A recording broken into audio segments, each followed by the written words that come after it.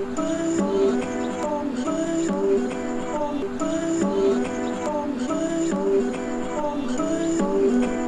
just trying to make it all make sense. The More You No Podcast. Today I want to discuss James Altucher's 10 Keys to Selling, shared in his book Choose Yourself. I really like James's keys because some of them are somewhat unorthodox but absolutely valid. A lot of people who are considered sales experts don't touch on James's keys, and that's why I want to discuss them. A lot of people think they can't sell something, and I've been there before as well. But the truth is, under the right circumstances, anybody can become a salesman. So with this being said, I now want to go through James's 10 keys to selling.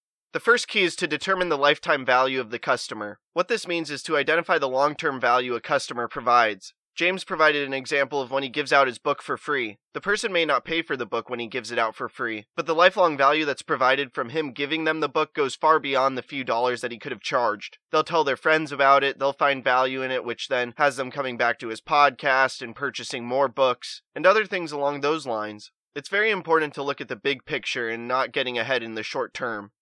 Then the second key is to determine the ancillary benefits of having this customer. James used the example of when he developed Miramax's website for $1,000. In the 90s and early 2000s, Miramax was one of the largest movie production companies. It's now been overshadowed by Harvey Weinstein's criminal acts, but they were quite important to the movie scene throughout the 90s and 2000s. So he developed their website for $1,000, and that may seem like very little, but by being able to say he developed Miramax's website, the value created from that was immense. By people seeing that he created Miramax's website, it established an incredible level of reputability for him.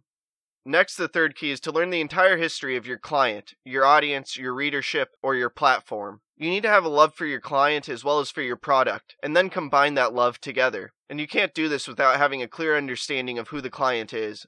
From here, the fourth key is to give extra features. You should always work to give extra, because this simple effort will create customers for life. After that, the fifth key is to give away the kitchen sink. What this means is to go the extra mile and be extra giving. Then the sixth key is to recommend your competition. If you become a reliable source, everyone will come back to you. The knowledge you can provide has value. Then the next key is to be an idea machine. Aside from getting the sale, you should always be looking to generate ideas that will provide your clients value. Then James's eighth key is to show up. What this means is that you should be engaged with your clients and focused on creating relationships with them. Don't just look at the product or getting the sale. Look at truly being present and crafting a relationship that provides mutual value. From here, his ninth key is knowledge. You must be extremely knowledgeable about whatever you're selling. And finally, James's 10th key is to love it. He believes you can only make money doing what you love. And from a sustainable long-term perspective, I agree with that. If you love something, you'll have passion about it, and that passion will create engagement, and that engagement will drive motivation that allows you to continue down the path of pursuing your goals.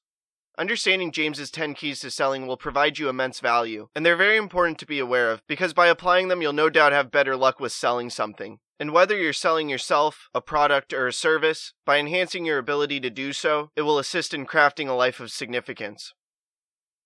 Personal development is something often not shared with those in high school, college, and recent graduates, even though it could drastically minimize failure and mitigate struggles. I wrote The More You Know, a young man's guide to living a life of significance and fulfillment to make a change to that. My motivation for writing the book was to impact those between 15 and 25 searching for something more or feeling stuck. And reading this book will transform your life, instilling the necessary principles, concepts, and philosophies, enabling anyone to create a life of significance that changes the world. You will learn about jumping in the deep end by taking opportunity, handling family, friends, and a big network, relationships and sex, significance over success, gratitude and appreciation, justifications, empathy, authenticity, being no different than those you look up to, being the hero of your own movie, having a choice and understanding what's in your control, focusing on you, life not being all butterflies and rainbows, the fact that it could always be worse,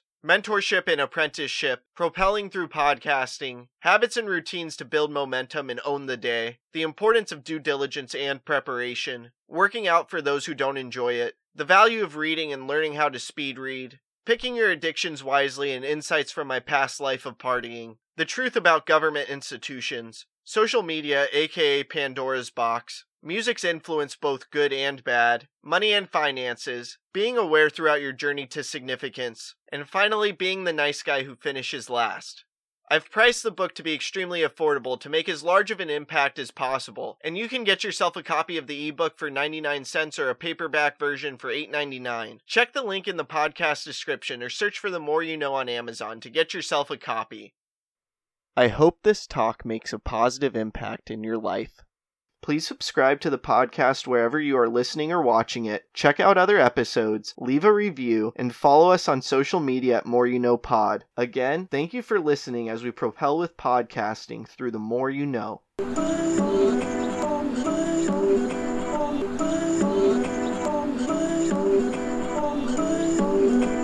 just trying to make it all make sense. The More You Know Podcast.